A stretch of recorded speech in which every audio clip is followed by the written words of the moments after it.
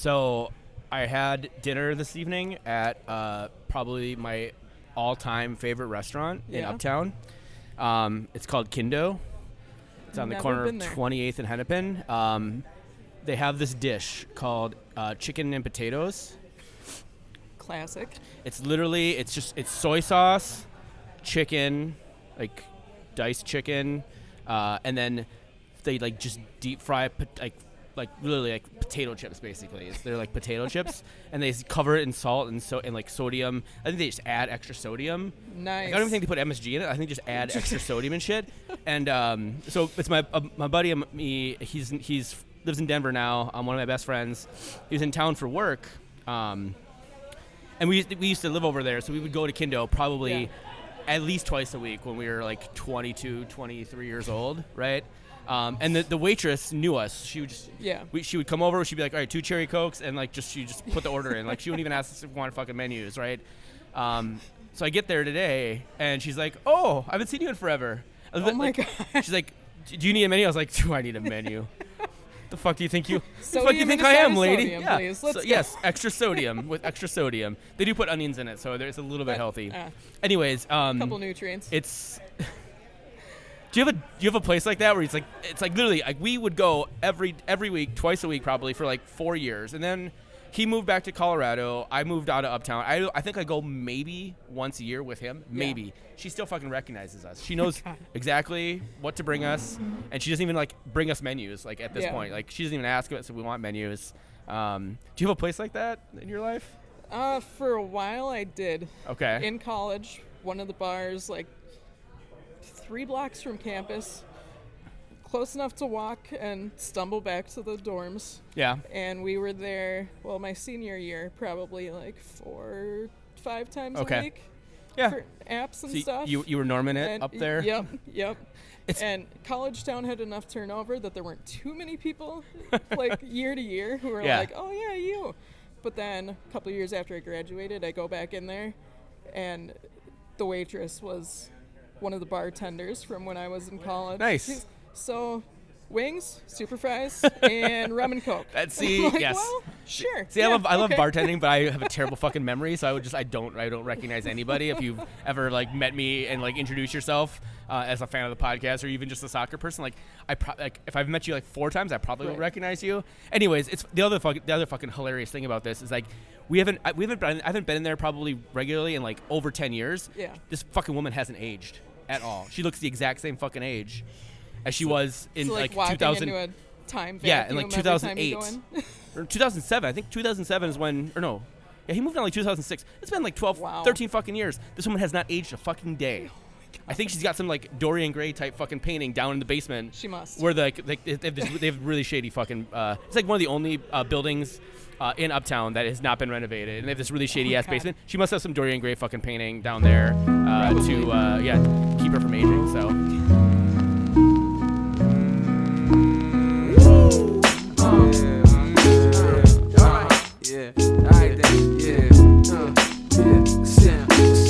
Sound good to me. We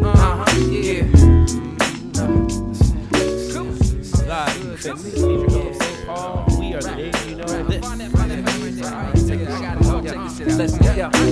You want me to be that type of dude, and I want to be who you like me to, but we both know I can't do nothing at all. Oh, yeah. You say there's no use in walking out, and I all right, so we have a Dave and a Bridget this week. No David Martin. David Martin is being very responsible and doing some TIFO because I don't know if you heard about the Iron Front ban being lifted, but we're gonna rock some fucking Iron Front TIFO. Heck so yeah, welcome, Bridget. Well, thank you. Thanks for having me. Yeah, of course, anytime. I thought you were gonna add a little more moxie there. Sorry. How's your week been? It's been a little crazy. Yeah. Things at work have been a little ridiculous, but... Do you work for a multi-international conglomerate like Martin does, like selling your soul for pennies on the dollar? Not quite, but similar, yeah. Close enough. You know, every time you finish one thing, you turn around and there's 50 other things to do, and... That's cool. We can't all be like abortion crusaders like me, so totally get it. Well, we actually, since we have Bridget here, we're not going to fuck around with this bullshit small talk. We actually have a real, actual journalist, someone who actually gets into the press box, unlike the Daves, someone actually who has some journalistic credibility. And so we're gonna pick her brain and just sort of see what we have to talk about. We have a lot of stuff from Minnesota United. Obviously, there's a lot of news. Yes. We have a game to talk about. We have a game upcoming. We're just going to talk about the Sporting Kansas City game. I'm going to try and get someone else in on Thursday to talk about LAFC. So we're not going to hopefully draw on too long. But I just wanted to, so that's what we're going to be doing here. Again, Martin doesn't normally kick this to me, but if you like the content here each week, if you think you've learned a little bit more about our beloved Minnesota United or just soccer in general, or if you just like listening to me drone on about sodium on top of sodium on top of sodium, you can go to patreon.com/the Daves I Know to help support the Daves that you know. All that money we raise, we're actually I'm commissioning a trophy for the Minnesota Futsal Charity Shield. We can talk a little bit about that too, because you were with us in spirit. Let's put it that way. I'm commissioning a big ass trophy for that, and your fine Patreon dollars goes to help pay the guy I got designing that big ass trophy that I'm gonna unveil at some point this winter. So again, holding Patreon the trophy in his garage, or you know, like website fees and upgrading our equipment and shit like that. That's what else. That's the other thing it goes to.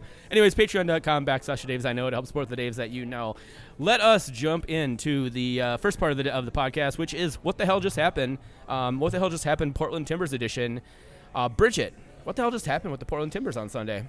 Great question. Yeah, I mean, there was like a little bit of a game at the beginning, like just a Zoloft fest in the middle, and then a little bit of game at the end, right? Is that? I mean, that's how I described it. Yeah. Yeah, I actually found myself able to walk away from the TV for a few minutes here and there and not feel guilty about it, which was weird, but I missed absolutely nothing in those moments that I walked away. The Remhams has really hit me today. Yeah, no, I brought already? Yeah, well, no, the rum is still on top. I think it really mixed in at all. No, I brought. So we had just gotten back. We had spent the weekend from Thursday evening until Sunday morning in beautiful Cayuga, Wisconsin, in northern Wisconsin, about 30 minutes south of Ashland, so 30 minutes south of like the South Shore of Superior. Okay. With my my amazing mother-in-law and my super amazing grandfather-in-law, my son's great-grandfather, and his grandmother, my Anna's mom, and I love them dearly. I can deal with them in like small doses and even in bigger doses. We got back into town around 1:30, probably like around 1-ish actually. Yeah. And we put Ragnar down for a nap, and around 2 I was like, I'm gonna head over down to the Black Heart, and just let me know like if you guys want to come down with Ragnar. And she's like, if you could just hold off for like maybe like 15 more minutes and see if he wakes up, then you can just take him down there yourself. I was like, okay, clearly Anna needs to recover from spending time with her family, who she loves, but it's also like very stressful. Luckily, literally, she says that. I was like, okay, cool. And I start taking off my shoes, and like less than 5 minutes later, he's up, and I'm like, okay, cool, let's go, Ragnar. So yeah, me and Ragnar were hanging out at the bar, watching the game, and he was like super fucking chill, like the chillest he's been. And it was like a really like awesome game to bring, because like there really wasn't any like cheering. I didn't really have to like worry about him. He like fell asleep in like multiple people's arms. So yeah, thank you, Minnesota United. You put my child to sleep multiple times at 4:00 in the afternoon. So I really appreciate that. So let's talk about a little bit about the game specifically, though. What was the best moment of the game for you against Portland? Best moment was probably there were a few Molino and Grey Goose runs that looked like they could definitely go somewhere. And then they didn't. Yeah. DQ's 1v1 with Clark. Quintero just takes off down the center, one-on-one with the keeper, and then let's skip right into the worst moment of the game. His 1v1 with Clark turned into him basically throwing the ball away because he couldn't get past the outstretched arm after an extra touch. Was that one? Yeah, that one he just took like 5 too many touches, Yep. basically. Yeah. If he had just shot it a yard in front of Clark, It would have been in. There were a few like that were just Yeah. like they all seemed to. So for me, they all kind of blend together. Like, Yes. because like there was the Molina one. There was the Molina one right at like in stoppage time where he like just shoots it right into fucking Steve Clark's chest and like literally anywhere else. Target practice. Yeah. Yep. You know the guy wearing the target on his chest. That's the other guy at the other fucking end of the pitch, man. So it seemed to me like on balance, just like I haven't gone back and watched the game, just because I have a life and shit. But just thinking back to that game was just mostly like I don't remember Portland having many chances. I feel like it didn't feel like they had a shit ton of shots. And obviously Vito made like 11 saves or whatever, 12 saves. Yeah. Club record. But nothing seemed like hard. I think there was one like relatively hard save, but everything seemed like just relatively routine. It was like that. If you remember when we played the Netherlands in that knockout round game in 2014, where Tim Howard made like 25 saves or whatever. And yes, he made some amazing saves, but like most of them were just like they were shooting into his chest. That's what I felt like. We were just like shooting into Steve Clark's chest. Like I don't think Steve Clark had to make too many. There was a couple shots that obviously went like just wide or whatever, where there were great balls that went just wide, but we were just like literally like shooting like right into his hands, right into his chest, right into his feet. So drop right on top of it. Nothing crazy. So to that fact, I don't really know what our best moment of the game was, other than like getting out of there with a point. Like we tried to give that game away to Portland. Yes, we did. And everybody, like I don't know, Michael Boxell put Brian Fernandez, like little tiny Brian Fernandez, in his pocket and was just like, "Oh, it's nice of you to be there, Brian Fernandez, in my pockets." That's probably the best moment of the game was just like the fact that Portland had literally nothing. Like in the last 2 games we played Portland, they've had some really. Some really like good opportunities that Vito made some amazing saves. Like there was nothing. I didn't feel. It's like watching a Liverpool match. Like you're like, okay, I don't really feel like they're going to ever score. Yeah, you feel comfortable. Yeah. Or you're not getting too tense or upset at anything. It's just okay if it goes. Yeah, which is like we'll not a feeling I'm used to having with this particular team. No. But it was weird because I had just come back from spending the weekend in Duluth. Got home right at kickoff and watched it with my mom, who was cursing the whole game and kept looking at me like, "Why aren't you cursing? Why aren't you jumping around?" Like, oh, and Mom, you have no idea. I'm just sitting there like, huh? What? I don't know. I'm going to go and pack something, grab a beer. I'll be back. That's the getting my parents into soccer. That's now they're the same thing. Like, oh, what about they talk about that game? I'm like, oh yeah, no, that game was totally whatever. It was like, eh. Why didn't you shoot the fuck?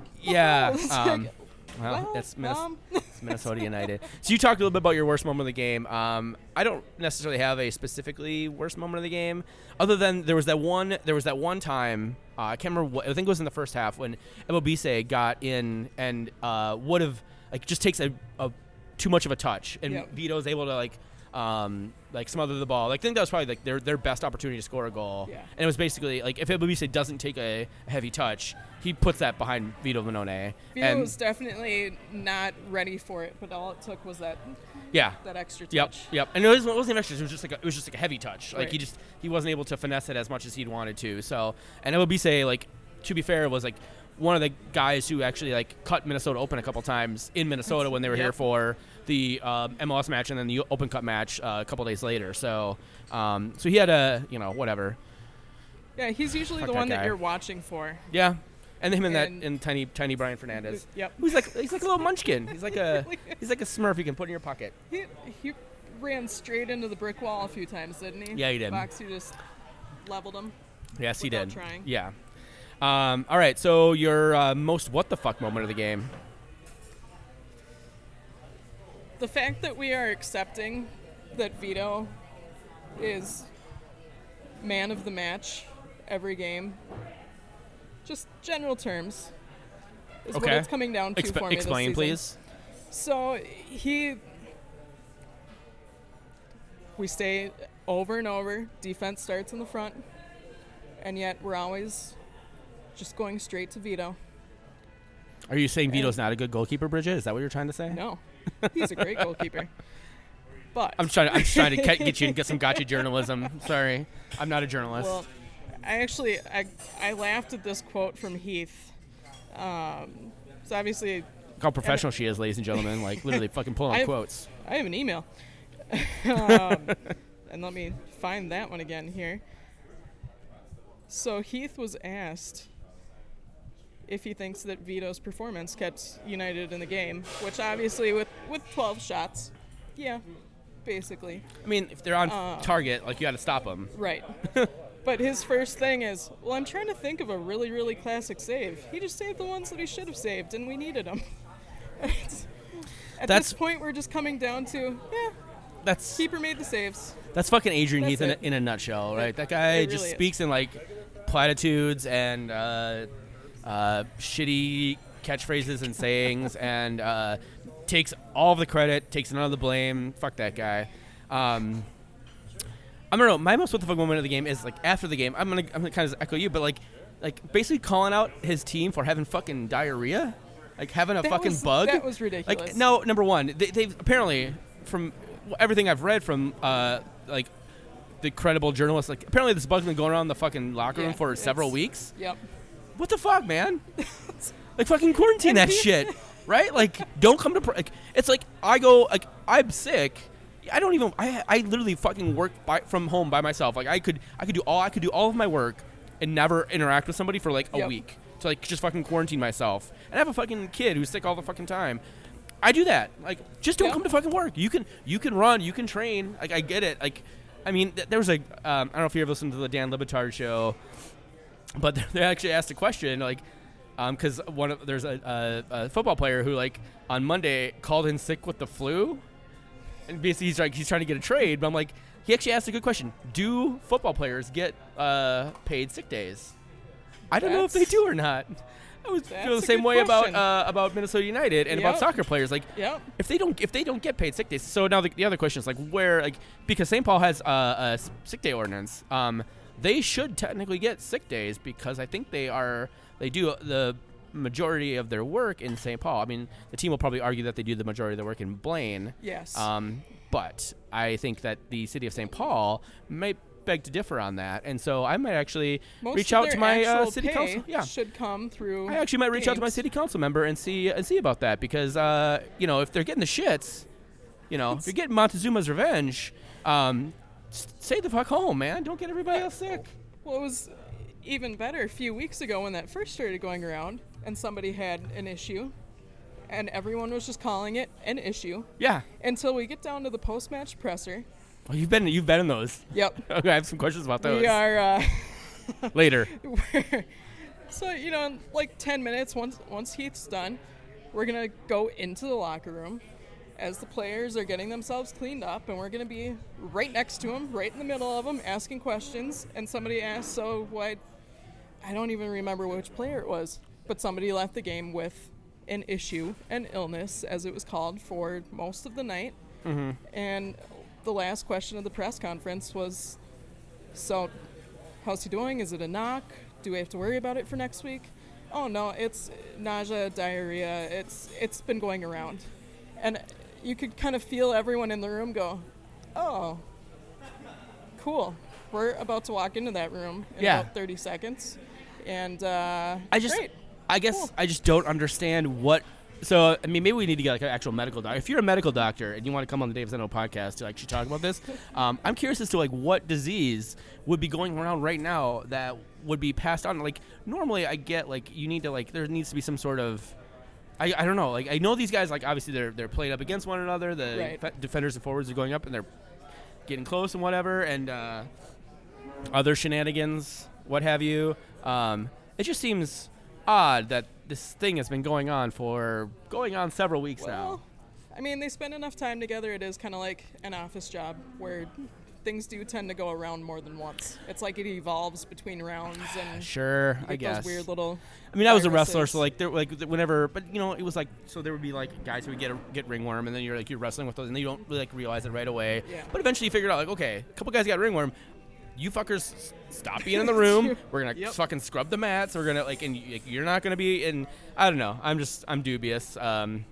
but I'm just It is weird. I'm paid to be how that dubious, tends and to go. by paid I mean patreon.com/the Daves I know to help support the Daves. Be dubious. Who's your ready to do star of the game? Going against my own rule here, I'm just gonna go ahead and say Vito. You just savaged him, and now you're gonna give him the start of the game. No, you're 100% correct there. The front four was absolute shit. You could even say like the back seven. Yeah. Grey Goose played really well. Ozzy Alonso played really well. The back line. They had their moments, but I kind of forgot who was playing up front at times. Yeah, exactly. I don't know about. I don't know why WMT didn't start and Chase Gasper did, but Gasper put in a decent shift for. I don't think he was expecting to start. No. And Michael Boxall, and then Iko Parr, and then Leap and Larry coming in and really just taking care of business. He Unexpected. was pretty solid on that one. Unexpected. Yeah. He's Leap and Larry Olam is a fucking professional. That's it's Leap and Larry Olam, comma fucking professional. That's what that's what it says on his business card. So. I have to give it to Manone too. Like you make 12 saves. I think that's a team record number of saves. It is something like that. So you get the team record for saves. You save us a point in Portland and get us like 2 points closer to qualifying for the playoffs. You're the fucking man of the match, star of the game. And he takes all responsibility for anything that goes wrong back there. He's not yelling at anybody. He does. Yep. I mean, he's yelling at. He does yell. He's yelling at Darwin Quintero from like 50 yards out when the fucker's not tracking back or not tracking back. All right. Who's your next ready to do award for the shittiest player of the game? I mean, other than the obvious. All the players who we kind of forgot were there. Yeah. I had completely forgotten that Lude was playing. Oh, he had and he had a terrible. Oh my God. We were at Blackheart, and I was sitting like right in the middle of the bar, but like around the rail, facing the big screen, and I heard Colin Solberg in like one ear literally say, "Man, that looks like Alexi Gomez shooting," and then literally not a split second later, like on the other side, like I think it was Bill McGuire, not Dr. Bill, but the good Bill McGuire, say almost the exact same thing. And I heard it in like both ears. It's like like when you're like listening to something in stereo, but it's like not quite synced up. So it's like one ear. So it felt like that. I was like, holy shit! Like, I'm holding my son. I'm like, wait, what the fuck is happening? Like, am I listening to a goddamn Beatles album? Like yes. All of a sudden it's like a stereophonic like experience for me at the fucking Blackheart. When I saw that was my first thought too. Yeah. And I actually pulled up Twitter to say that was kind of Gomez-esque. Yeah. And then you saw what the Daves posted. I waited a second and I was like, oh, everyone else is already on that. Yeah, that was I'm gonna give it to Robin Lude. I keep hearing about all these great runs that he makes, and you can definitely see that he creates space for himself. He does. But I haven't seen any number one, like other than he scored that goal in Atlanta, obviously, right? That's great. But like other than that, he hasn't actually. I don't know if he's actually put anything on frame other than that goal. I think everything has been wide or high. It's just a really wide, high, or offside. Yeah, or offsides, and it's just really frustrating. Like, maybe he's like great at creating space for himself, but like I haven't seen him create that for other players. And like I said, other than that one goal in the Open Cup, in the second half, when we just blitzed Atlanta for the first like 90 seconds of the second half. He hasn't done jack shit, and for him to be getting starts over players like Miguel Ibarra and Kevin Molino in certain circumstances seems very odd. So I'm going to give it to Robin Lude. The more I see him, the more I think, especially when he's played with Quintero, that he's almost supposed to be the target to give Darwin a little time and a little space. Okay, yeah. But that's not how they play him. He's not. No, and he's not flashy enough to even be that guy anyway. Yeah. Because everyone kind of forgets that he's in that space. And it's, he got a little space, but it goes 20 feet over the crossbar, and it doesn't matter. Cool. All right. Great signing. That's what United. Hopefully, I mean, literally, I'm kind of joking. I think he'll bed in with the team fairly well. Like, he definitely can see that he's got potential and that he knows what he's doing. Like, he's not an idiot. He knows exactly what he's doing. It's just I don't think he's in sync with the rest of the team yet. It doesn't seem like it, no.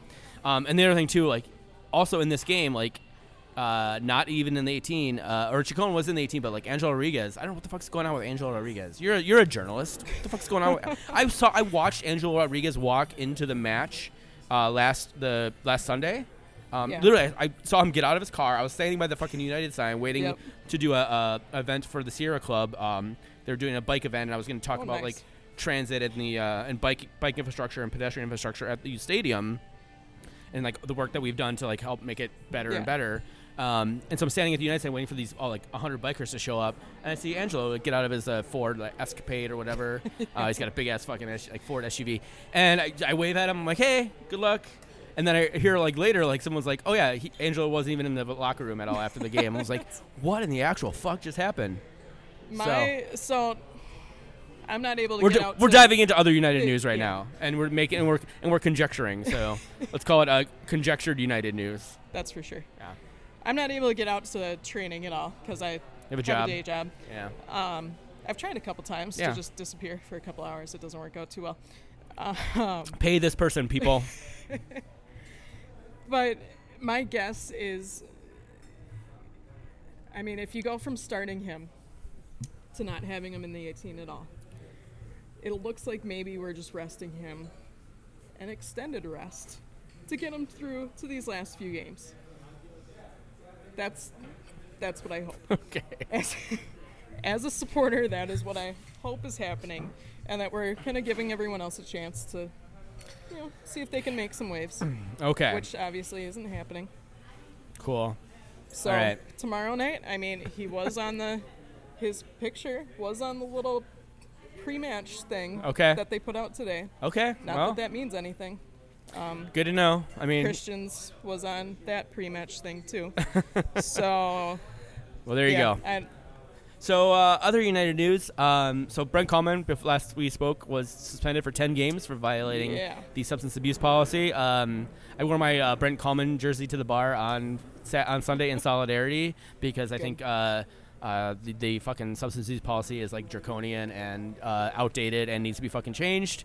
And I really hope that when they strike next year, that this is part of the changing of that. Also, he was an idiot for not just going to the doctors at Minnesota United and be like, hey, I'm taking this, or should I take this?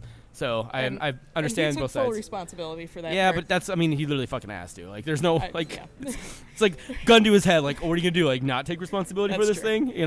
I do give him credit for jumping on it really fast, putting out a statement like that, a well thought out statement. So the fun thing is, like, literally the MLBPA sent out a memo to all the Major League Baseball players about, like, I don't know, did you see this? About, like, drugstore or gas station dick pills? Apparently, like, the MLB players were taking like gas station dick pills, like the ones you see at the counter, like a Super America or whatever. I don't know why. I mean, theoretically to like boost their confidence or something. Anyways, they were getting busted as part of like in drug testing because there's You mean those aren't FDA regulated? They're not. Weirdly enough, the gas station dick pills not FDA regulated. Who would have thunk it?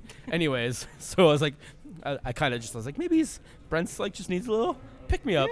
Nothing wrong with that. Just need a pick me up. Whatever. I mean, they will not say what it was or give any hints as to what it was. And that's good. They definitely shouldn't. Like I agree. The players union definitely shouldn't, and the league definitely shouldn't, and so hopefully we'll see Brent sometime next year in a Minnesota United uniform. I am having my doubts about that, although having probably at least 3 or 4 games being suspended at the beginning of the year probably doesn't help his trade value and getting somewhere else in the league, at least at the start of the season or next year. So we'll see. Also, he's always in fucking Heath's doghouse, so he wasn't going to see the fucking field anyway, so who the fuck, he might be at training all the time once the ban is up, or he might take a paid vacation like Demidov. Yeah. And he's not going the way of Demidov. Like, Brent Kallman has value in this league as a U.S. Center back. He's a very valuable backup center back, and he's my favorite player. So with him being the second player in just a few months, there's only been like 4 total though, right? In their entire But it makes me wonder if, with negotiations starting up now, if the league is going to try to get stronger policies, stronger repercussions for these things. That'd be the worst. Do not do that MLS Players Union. Please do not do that. More steroids in the game. More. Yes. More. All the steroids. Can never have enough. All right. Other news. Manone makes the team of the week as the goalkeeper, obviously. And Jan Gregush, who had a very solid and quiet game, makes the bench. I think Jeff Reuter in his most recent column made the case for Gregush as being in the MLS Best 11 this year. He's got like the 14th most assists. He's got like 9 assists. He's been probably the best box-to-box midfielder in the league, in my opinion. I agree. And I think a lot of people... He's consistent match to match. Yeah. You always know exactly what you're going to get with him. He started off a little shaky for him, but like once he got his footing in MLS, like the guy's been... I mean, we always sort of... We've been... me and Martin have been chatting about like who's the difference here? Is it Manone? Is it Ike? Is it Ozzy? Is it Gregush? Like... is it Vito? Who knows? Like it literally, all 5 of those guys have been amazing pickups. Like literally, the joke is like, oh yeah, we had no fucking direction for these first 2 years, and we didn't have any direction these first 2 years. I would argue we don't have any. You still don't have any direction. We just like went 5 for fucking 5 on our signings this year. And to be fair, like we went like 1 for 30 in our first 2 years, and so like yes, regression to the mean. Eventually, you're going to get some signings right? So like, it's only a matter of time. People are always like, "Oh, you got to give Heath credit now for like this turnaround." I'm like, well, do we? How much credit does he actually get? And we've had this discussion multiple times. We're not going to do it right now. Anything you want to say about Manone and Gregush making team of the week and all that stuff? Sorry, I'm just rambling. I would add to that Ozzy seems like the more vocal leader out of the back, especially as we heard the other night. Very vocal. Yes. Well, Gregush is kind of and Ike and Vito, super composed throughout the game. Doesn't matter what's happening, but they're the ones who will look at all the other guys and, motion to settle, to just keep pressing forward, move on, not to get too like fed up in the back over things going wrong. And that's the consistency that they needed. We saw that occasionally previously. Calvo could do that for one game. Kallman could do that for one game. But to have that consistently each game, throughout the game, if one of those guys is having a bad moment, another one's usually fairly positive and able to keep things pushing again. So stepping up and keeping the flow going. Great points, Bridget. A couple other things. The team announced the pay-as-they-play playoff tickets. So basically, if you are in the supporter section or in you have a season ticket in the stadium, the team announced in a season ticket holder newsletter earlier this week that they've already announced that what the price of the tickets are. They are going up incrementally. I believe in the supporter section, tickets are $24 for the first game, $27 for a second round match, and then $30 for the conference finals if we make it that far. And then basically all the tickets go up in sort of like $3 or $5 increments. You're locked in if you want it. You can opt out if you don't want it, which is totally cool. I'm glad the team put that out there. I wish they would make that a little more public than just sticking it into a very tiny part of the season ticket holder newsletter that I need to which go we've through discovered multiple times this season. People don't always read. Yes, or clearly without reading every word. Clearly, so if you don't want to go to the playoff games, make sure you pull that newsletter out of your deleted folder and click on it because you can opt out of it. But anyways, they're keeping the prices relatively low, $24 compared to I think it's 20 or 22. 20 I think is what the actual sports season tickets are normally in terms of the actual cost. I think they retail for 22. So they're just upping up a couple bucks, which is great. And they're making you pay for the entire playoff strip like baseball does, which is great, and I appreciate that. So good on the team, but also hey, maybe make it a little more transparent, please. The magic number for Minnesota is 2. They just need 2 points basically in their next 3 matches in order to secure playoffs. They still control their destiny for the number 2 seed, including playing a match at Seattle at the end of the year, which probably will determine seeding. So this team could be the number 2 seed and host 2 playoff rounds if they, of course, assuming they win their first round, which would be fucking amazing. It would. They're very close to also not hosting a round in the first round of the playoffs. And theoretically, there is a non-zero chance that this team could just completely shit the bed the next 3 matches and totally miss the playoffs, although the rest of the West is probably going to combine to make that not happen. I'm guessing this team is... As we've seen the last couple weeks, nobody really wants it, and we'll just have to keep battling it out until you exactly. break that bubble Seattle dropping points everywhere. Colorado winning games they shouldn't be winning over playoff teams. It's a really the only team winning games. Yeah, the West is really fucking weird. Really fucking weird. Why don't you tell us about the other 2 bits of United News? This one I didn't see until like literally a few minutes before we started podcasting. So there's the Mason Toy discipline action again. Mason so that Toy. is his second straight simulation or embellishment discipline in 2 straight games. Yeah. That was a bit of a dive. I didn't really think so when I first watched it, but after watching it a few more times. Can't cheat if you're not trying. Exactly. I mean, other guys get away with it repeatedly, and you're not going to be that guy unless you try. So True. Why not? Yep. And in other news, I didn't see this until just this morning, but they're opening a second branded futsal court in Hamlin Park. Yep. Grand opening is going to be Friday, I want to say 4 to 6:30. I think it's 3 to 6. 3 to 6? Yeah, That so sounds right. we had the Dark Clouds we'd been having some discussions about helping do some stuff around this. Things fell through with permits and stuff like that, but yes, Hamlin Park. It's basically the corner of Thomas and Asbury, in between Snelling and Thomas and Asbury, in between Snelling and Asbury. There's a park there it's less than 6 blocks from the stadium. And that is the first court was opened on the West 7th Community Rec Center, where we played our amazing futsal Charity Shield podcast tournament. And we're going to hopefully play one at this park next year in the spring. Perfect. Or hopefully after all the snow and all that shit melts. But yeah, that's opening this weekend. I know Target's heavily involved. The U.S. Soccer Federation's heavily involved. Yep. Minnesota United branded. I'm not exactly sure. I know they talked about having a big sort of party for it, but if you live in the Midway or you live in St. Paul or you just want to come hang out, apparently there's gonna be like a ceremonial kickoff. I might just show up in all my goalie gear and just like dare kids to shoot at me. I know for the last one they had kids from the neighborhood plus kids of a couple players and staff members. I think Jamie Watson was out there with his kids kicking around. Yeah, 3 p.m. on Friday. Should be fun. And then it's gonna be there. Like literally, the courts are like totally free. Yeah. Even they're free to run. So if you just want hey, we're gonna have we decided to do the futsal tournament. We just called up the Parks Department. Hey, can we just have this court reserved for 4 hours? And yeah, sure, whatever. And they literally put up they printed off a sign, laminated, and put it on stuck on there 4 days early.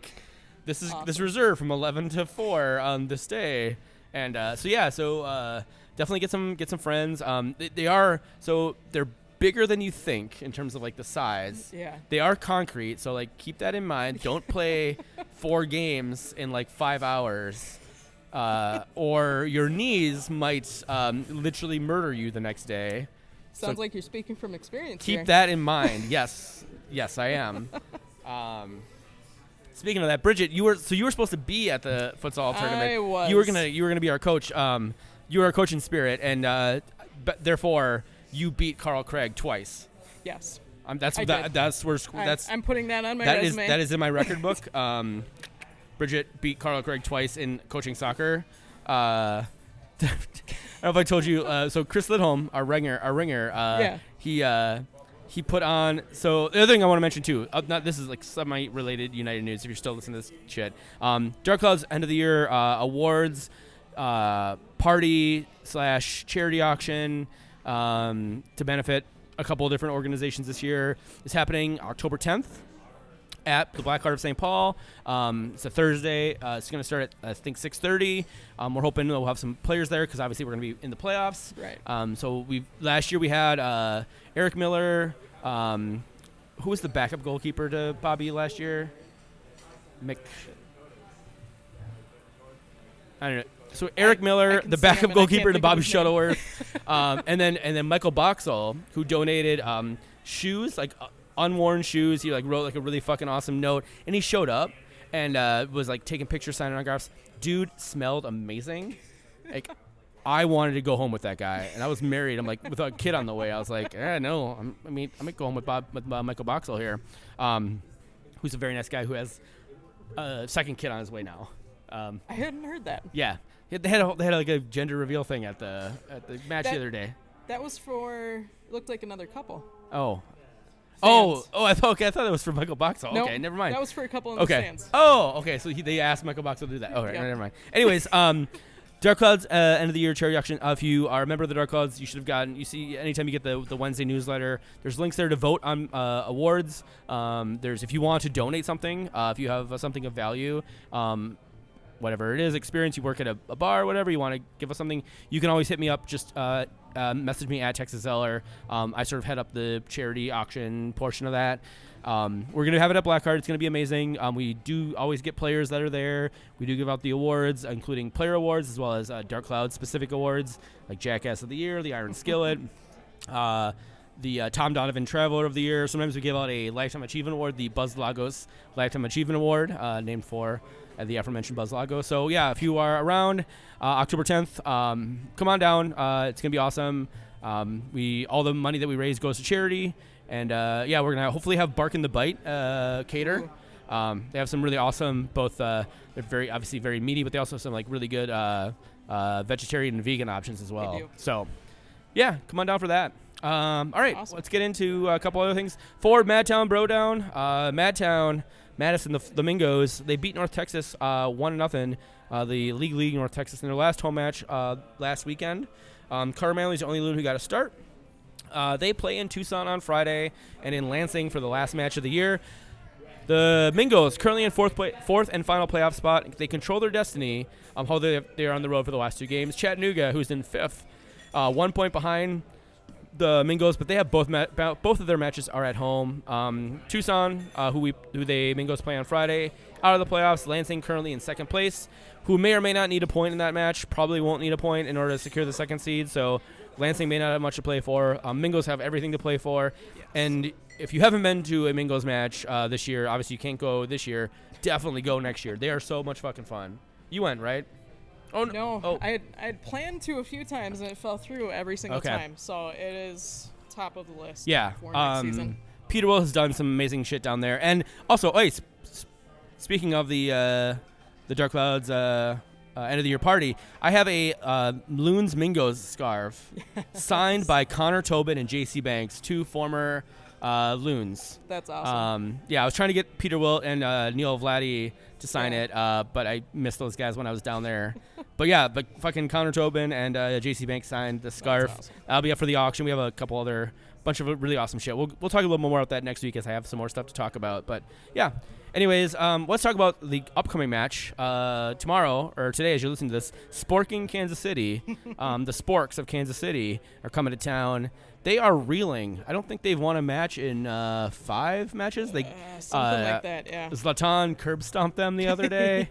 Best MLS player ever, Zlatan curb stomped Sporting. They gave up a 2-goal advantage to Colorado. Team had nothing to play for, really, and lost at home.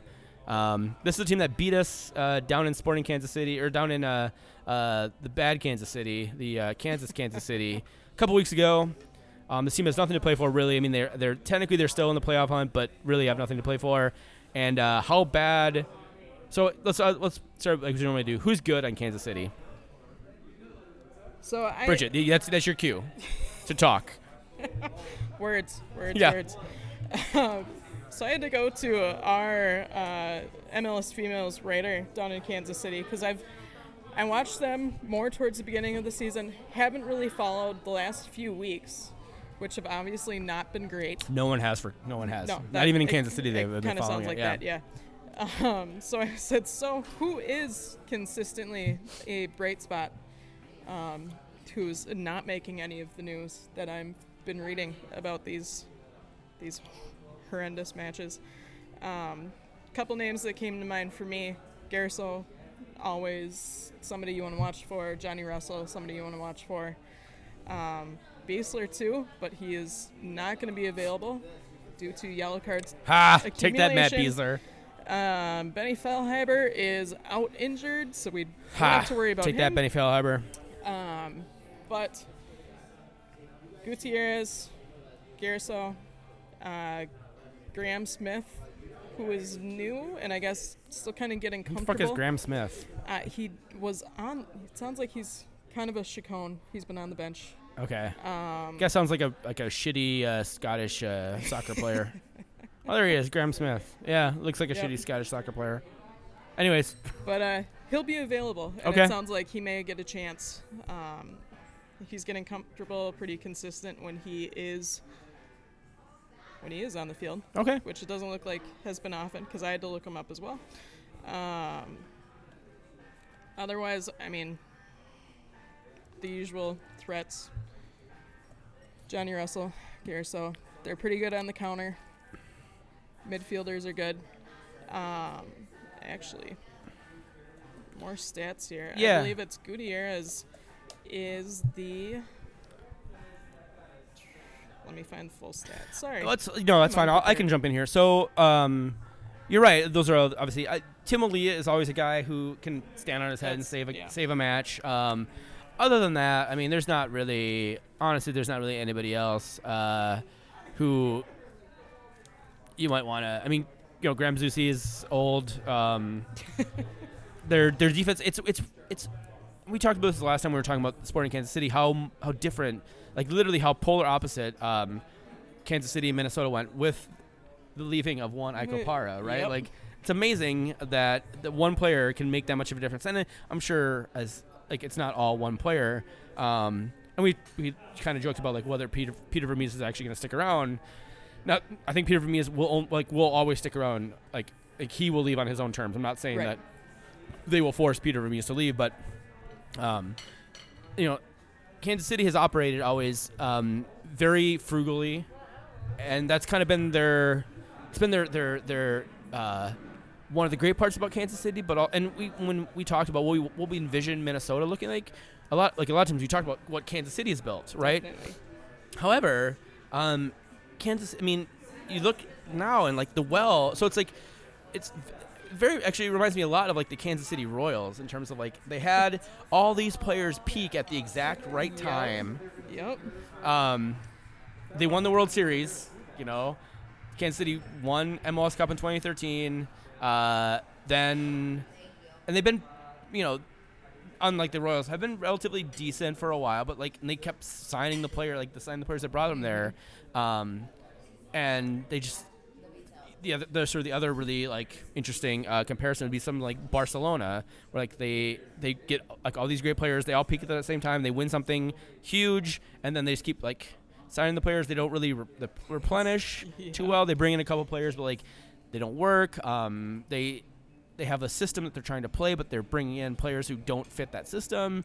And Peter Vermees clearly has a system that way he wants to play. Like Peter Vermees is like he's obviously in talks for the or at least there was rumors and conjecture about him taking being interviewed, and people really wanted, me included, wanted him for the U.S. job. I thought he would be a much better U.S. coach than Greg Berhalter would have been. Maybe justified in that, all things said and done. But I'm not going to toot my own horn. That's not my style, ladies and gentlemen. Not at all.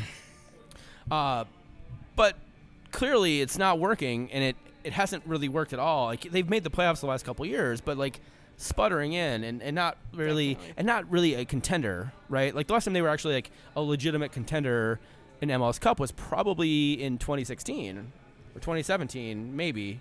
So 2 years ago. At most, they're not going to make the playoffs this year, with like barring some like miraculous collapse from Portland, which is not out of the and San Jose, which is also not out of the realm of possibility. But barring a miraculous collapse, like they're out of the playoffs. They're in 11th place right now. They're in 11th. Like Minnesota has never been insane. In 11th place. Think about that. Like as bad as we have been, we have never been in 11th place. They've conceded 57 goals. That defense, that vaunted defense that Sporting has talked about, and now we're sort of transitioning to who sucks, is garbage. It's a garbage defense. They've scored way more. I think they've scored more goals than they've scored in previous years. But it's because I think they're scoring a lot of goals. Like when teams are like, whatever, we're winning 4-0. They fuck get it. Them on, they game get states. Them on the counter. Somebody gets in there and finds. Fuck. Some I'm space. gonna channel fucking Martin here. Game states. Like they're scoring a lot of goals. Like in garbage time. Like when LA Galaxy's winning 7-1. Like, oh, Right. they gave up a goal. Cool. Who the fuck cares? 7-1. Well, yeah, so that stat I was trying to find was Gutierrez has the team best 12 goals this season. He's the fourth midfielder to net double digits in a single season. That's cool. Like, why don't they have any forwards scoring multiple-digit goals? Exactly. But it kind of So that's who so sucks. to me, it kind of feels like this is going to be a midfield battle tomorrow night because we've got, our strikers can't finish. Yeah. Their strikers can't finish. They also tend to play in a 4-2-3-1. It's going to be a one-on-one, just counterattacks back and forth. And Sure. It's going to come down to Vito and Malia. God damn it. Fucking Vito. Just that one. Don't need another rum hams. Yeah. I'll also counter Roger Espinoza. Like, seems to kill Minnesota United for some reason. But you're right. Like, that's the thing. Like, everybody has been saying for the last 3 years. Like, if Sporting Kansas City just had a fucking striker, and here's the problem. They had strikers. They had Dom Dwyer. They had other decent strikers, and they haven't been able to connect on that at all. So, so they have the same, as you mentioned in the notes. They have the same struggles as Minnesota to finish. However, like, we have a much better defense than they do. So, if they want to take bombs from like 25, 30 yards out, cool. Like, that's where Vito makes his saves. Like, when Vito has like can react and like all that. Like, he doesn't have to like, as long as Minnesota, like, and that's the other thing. Actually, I forgot to point out in the last game, Minnesota tied Montreal, fucking Montreal of all teams, for the least fouls ever in an MLS match with 2 in that Portland game. Fucking Montreal. And Montreal set the record like 24 hours earlier. Oh my God. 2 fouls. One was Kevin Molino. The fuck, man. Anyways, which wasn't even a. It wasn't. Yeah, it wasn't even like I think it was like an egregious foul. It wasn't even like stopping anything or anything. So the official's like, I need to give somebody a foul, so that's gonna be you. Yeah. Anyways, talk about a fucking Zoloft fest or Ambien fest that Minnesota Portland match was. Jesus Christ. I all right. actually unpacked from a trip right away for the first time, and I don't know how long, and it was all while the game was happening. All right, so how should United play this shitty-ass Sporting Kansas City team? That's head or number, honestly, for the most part. Yeah. We beat them here earlier this year in the Open Cup, and we lost down there a few weeks ago on a Thursday. Why do they play these games in the middle of the week? I don't understand. That's stupid. Because we always get good people from Sporting up, and we go down, we travel well. But like when you put these games in the middle of the week, fucking rivalry week or whatever. Anyways, sorry. MLS is a great organization about caring about soccer and whatever in the U.S. How do we play Sporting Kansas City, Bridget? So for our own good, we need to stick with what we know here, which would be 4-2-3-1. Yep. Use the wings. Maybe minimize the crosses, but we have. I don't know if we can do that.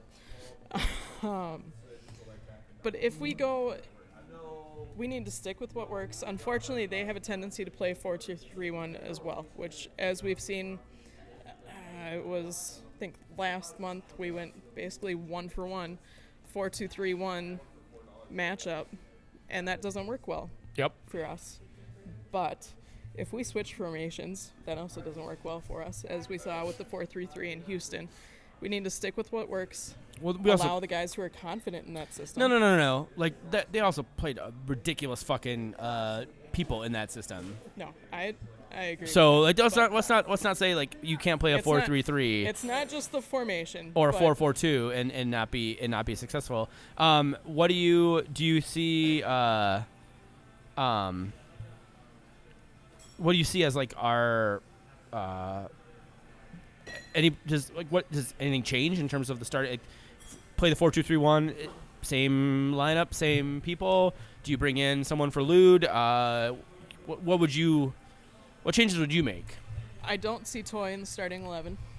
So who's up top then? Is it Dunlady or is it Rodriguez? Both who don't seem to be in favor. And Dunlady can't go a full 90. So you're clearly, if it's Dunlady, you're bringing in Toy. probably in the 60th minute. My preferred lineup, and if I'm right about us resting Rodriguez, okay. Fingers crossed. Fingers crossed. We can have hope. Would be to start Angelo. Dinladi does work well with Molino behind him. Okay. So start Angelo, go 60 minutes, bring in Dinladi up top, Molino drop in behind him. They have a pretty good system working, pretty good pairing, I should say. Mettenair, too, really gets in on that. Okay. So working the wings that way seems to be a good system for us. So you're just bringing Rodriguez for Toy, basically, and that's the only change. Lude, Quintero, Molino. That would be the key one. I would like to not have Lude start, but I don't see that happening. I would think that we're going to stick with that. Yeah, you're a reasonableist. Okay, cool. Yeah, I mean, you're right. Like, that is, I think we can't do anything different. We do what worked basically against RSL, which is more or less this lineup. I think Toy starts. I don't think we don't see any changes, honestly, in this lineup. Not this many. Other than maybe WMT coming back in for Gasper on the left. That wouldn't surprise me either. Yeah. So that's pretty much the only thing I can think that would change. And honestly, I don't think honestly it shouldn't matter. Like, it really we should win this game. Like, there's not many times you can say like we should definitely beat Kansas City. We should have beat Kansas City down in Kansas City. We definitely should beat Kansas City up here. Definitely. What's your prediction for the match? I'm gonna go 2-1 win. 2-1 win. All right, I'm gonna go 3-0 win. I think we lock that up. Puts us one step closer to the second seed. I want to host 2 playoff games. I'm gonna get greedy now. I want to host 2 playoff games, and also want Heath fired. So there's that. I forgot to put in picks, so we're not gonna make picks for anything other than this game. I do have some fucking questions though for you, Bridget. We're sitting at about the 54th minute, so we got some time. All right. If you want to like close the podcast, that's great. Tell me about being in those post-game pressers. What is that like? It's always a surprise. Okay. How so?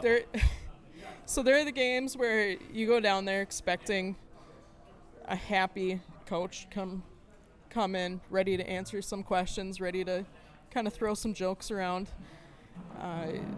Big wins, he comes in little gruff and short, and then it could be a bad loss, and he comes in cracking jokes and hollering in the hallway. A few months ago, the schedule's weird. I remember hearing him. It was a loss. I don't remember which match it was now, but no one really wanted to go downstairs and talk to him, and we hear yelling in the hallway, and everyone's going, crap, it's another one of those where he's back at TCF, where we hear him yelling through the cinder block walls in the locker room after giving up the lead.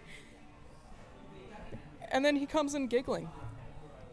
And the yelling that we heard was him telling jokes with a couple other guys out in the hallway.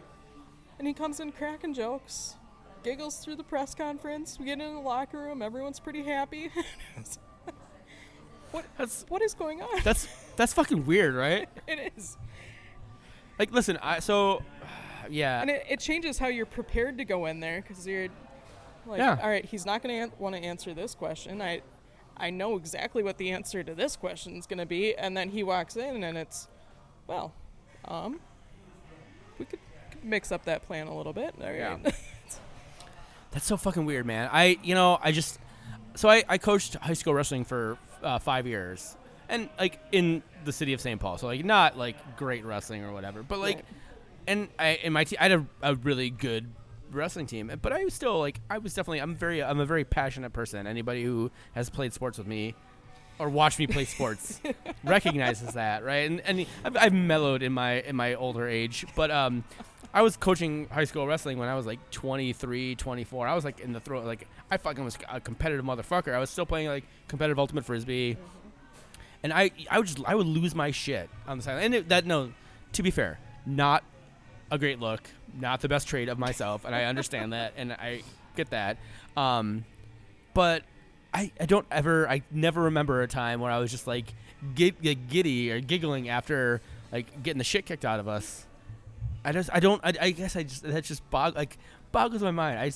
That guy is a fucking enigma, and I don't know how. So he finds the bad things in a good game, and then in a good game he's focused on the bad things. Which I mean, I understand when you have to find the balance. That's not that's not healthy. That's finding a balance to find a balance. That's healthy. Yeah.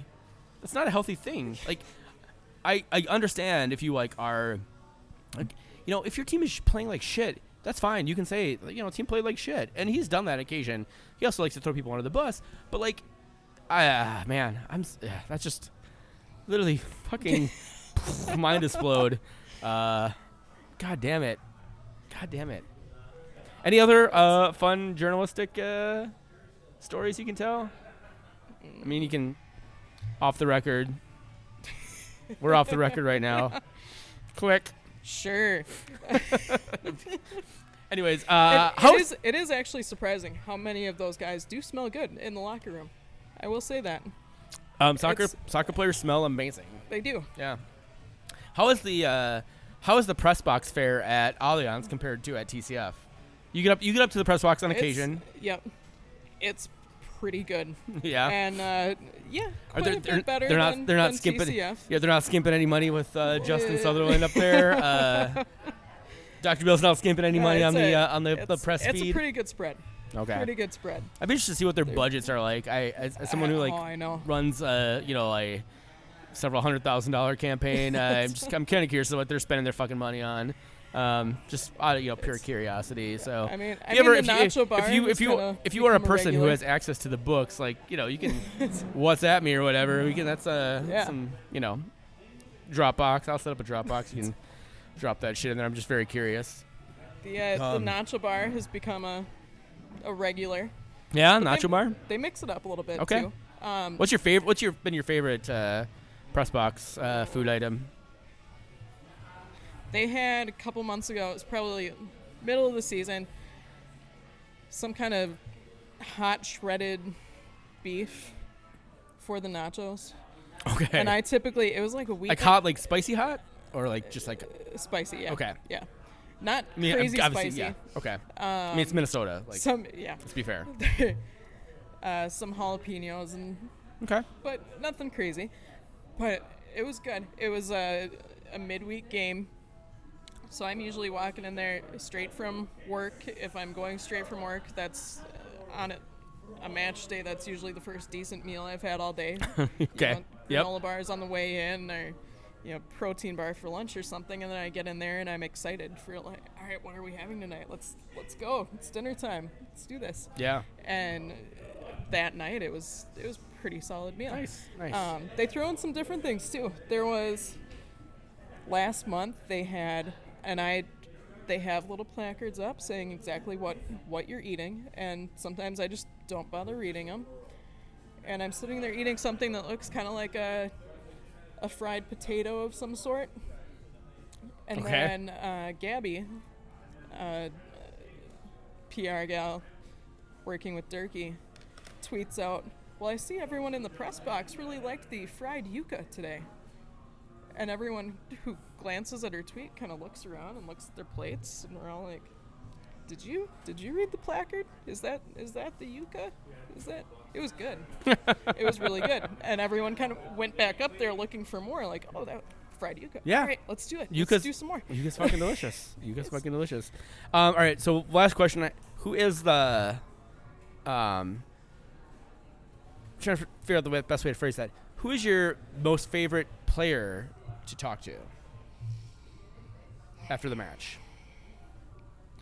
I really appreciate Boxy no matter what the result You is. just like listen to his Kiwi accent, don't you? I mean, that helps. I mean, it's very sexy. He said it almost seduced me to like go home with him last year at the end of the Dark Clouds party. So between the accent and the body and spray the smell. Oh yeah, no shit. Yeah, between the accent and the smell. Fuck. Yeah, I was like, Anna, sorry, I'm gonna have to leave you, and like, that kid's gonna grow up a bastard. But whatever. Anyways. But you have Boxy, so it's fine. Yeah. But no matter what the result is, he's there to answer questions. Even if he's not playing, he'll hang out in case somebody wants to come by. You know, he'll just stand there and talk to the younger guys who are getting ready to face the media. That's cool. The rookies this year I've been really impressed with too. Dane St. Clair and Gasper. Hassani Dotson as well. Just super composed. It's like they come straight out of MLS Media 101 right into the interview. Good thing or a bad thing. So Chase Gasper looks like a dad. Yeah. I mean, does he look like a dad in person? Like from afar and on TV, he looks like he's got like a bald, like kind of like a balding spot at the top of his head, and he just looks like a dad, like a guy that I went to college with, who's like my age, he's like 37, just running around playing soccer. Is he actually look like that in person, like up close, or is he like youthful? Not and all so that? much because he's tall enough that I don't really notice the bald spot when I'm standing there, so I kind of forget about it. Fair enough. It helps that I went to college with a guy who receding hairline early.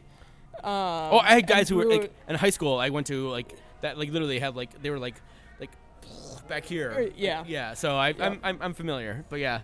Yeah, one of my buddies had almost like a bowl cut to kind of cover it up, and then finally just resorted to shaving his head. He's like, fuck it.